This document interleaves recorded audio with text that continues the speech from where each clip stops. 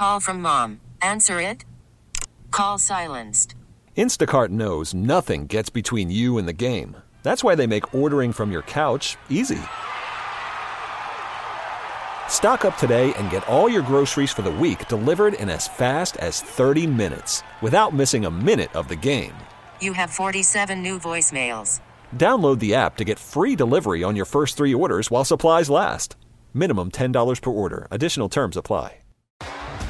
T-Mobile has invested billions to light up America's largest 5G network, from big cities to small towns, including right here in yours. And great coverage is just the beginning. Right now, families and small businesses can save up to 20% versus AT&T and Verizon when they switch. Visit your local T-Mobile store today.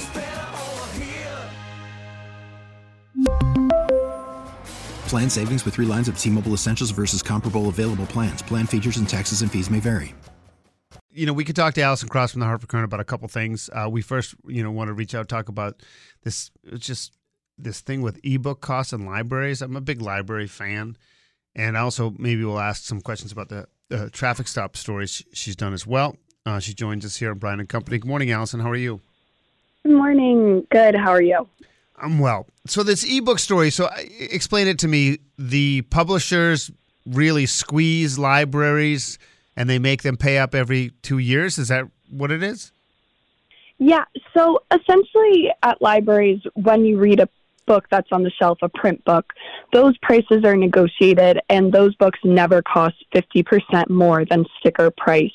But librarians say it's a completely different story with ebooks, and that libraries are paying prices that are up to 10 times higher than the average consumer for these ebooks that essentially will disappear within 2 years or after 26 people borrow it. And librarians say it's a huge problem when they're trying to cultivate their digital collections. So, and they do it, so they have to basically pay. The more it's used, then the more the libraries will have to pay.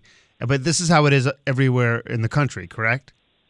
Yeah, correct. There was one librarian who spoke. She's the director of a consortium of a couple libraries, or a number of libraries, who pool their funds together.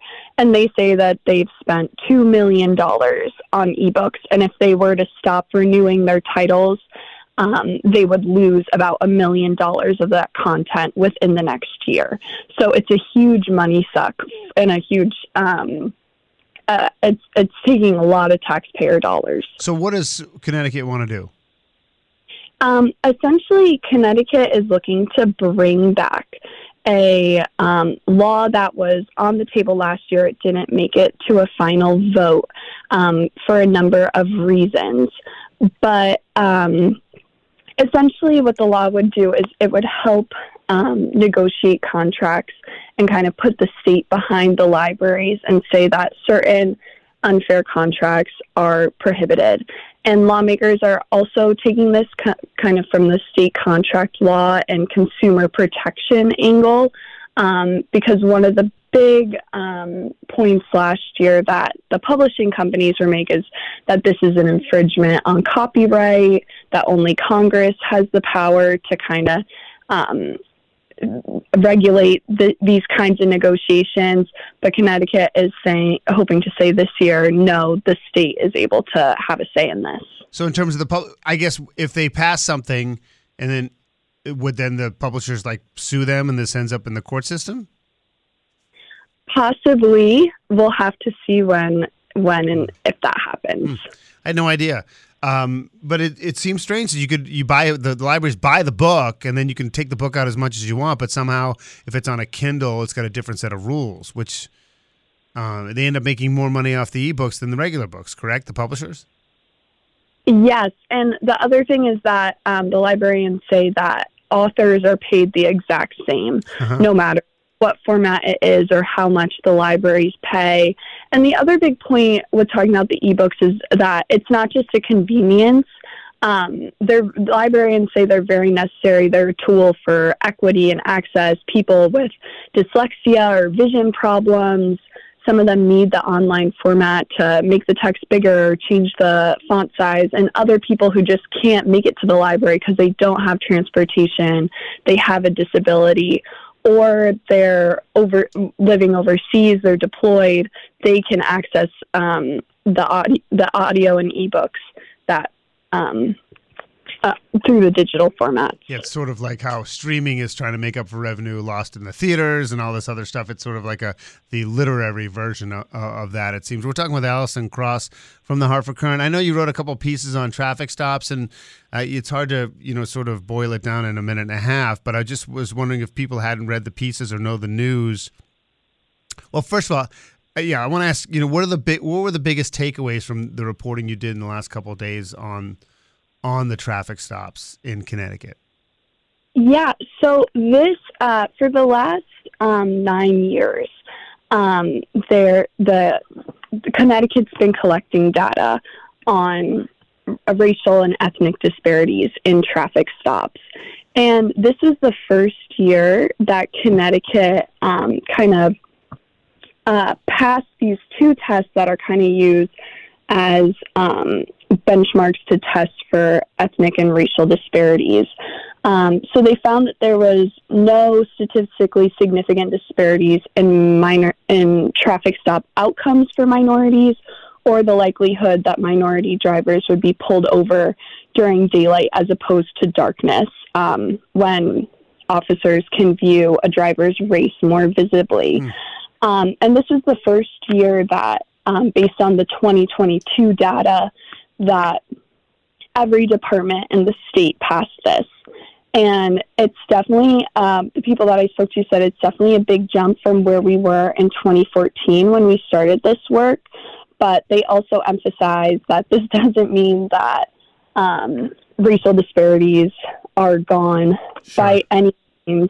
The tests that they use they were explaining that the tests that they use are very conservative. So they're less likely to detect something if something's not there. But that also means that they might not detect something that is there. So the researchers are continuously working to kind of create better models, more accurate models, and also advocates are funneling their efforts to continue to address this. They're saying it doesn't mean that this work is over, the work is continuing. God, I have one quick question. We got to go, but there's been an extreme reduction in the number of traffic stops compared now to 2019. And I was curious, is that a purposeful thing, or is that because of lack of resources and staffing? Yeah, so that really traffic stops took a nosedive after the COVID-19 pandemic, or during the pandemic, I should say, when officers were there wasn't much known about the virus and how it was transmitted. But since then, there has been a decline in overall staffing at our state and local police departments. There's also been talks of low morale, and the number of traffic stops are creeping up. They are rebounding. They're not where they are in 2019, but they are much higher than 2020. But yes, the number of traffic stops have been down. All right. Thanks, Allison. Great work. We appreciate it as always. Thank you. Have a good day.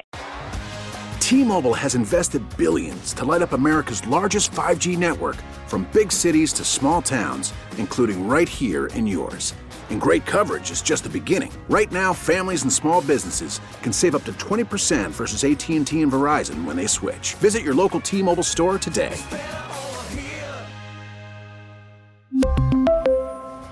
Plan savings with 3 lines of T-Mobile Essentials versus comparable available plans. Plan features and taxes and fees may vary.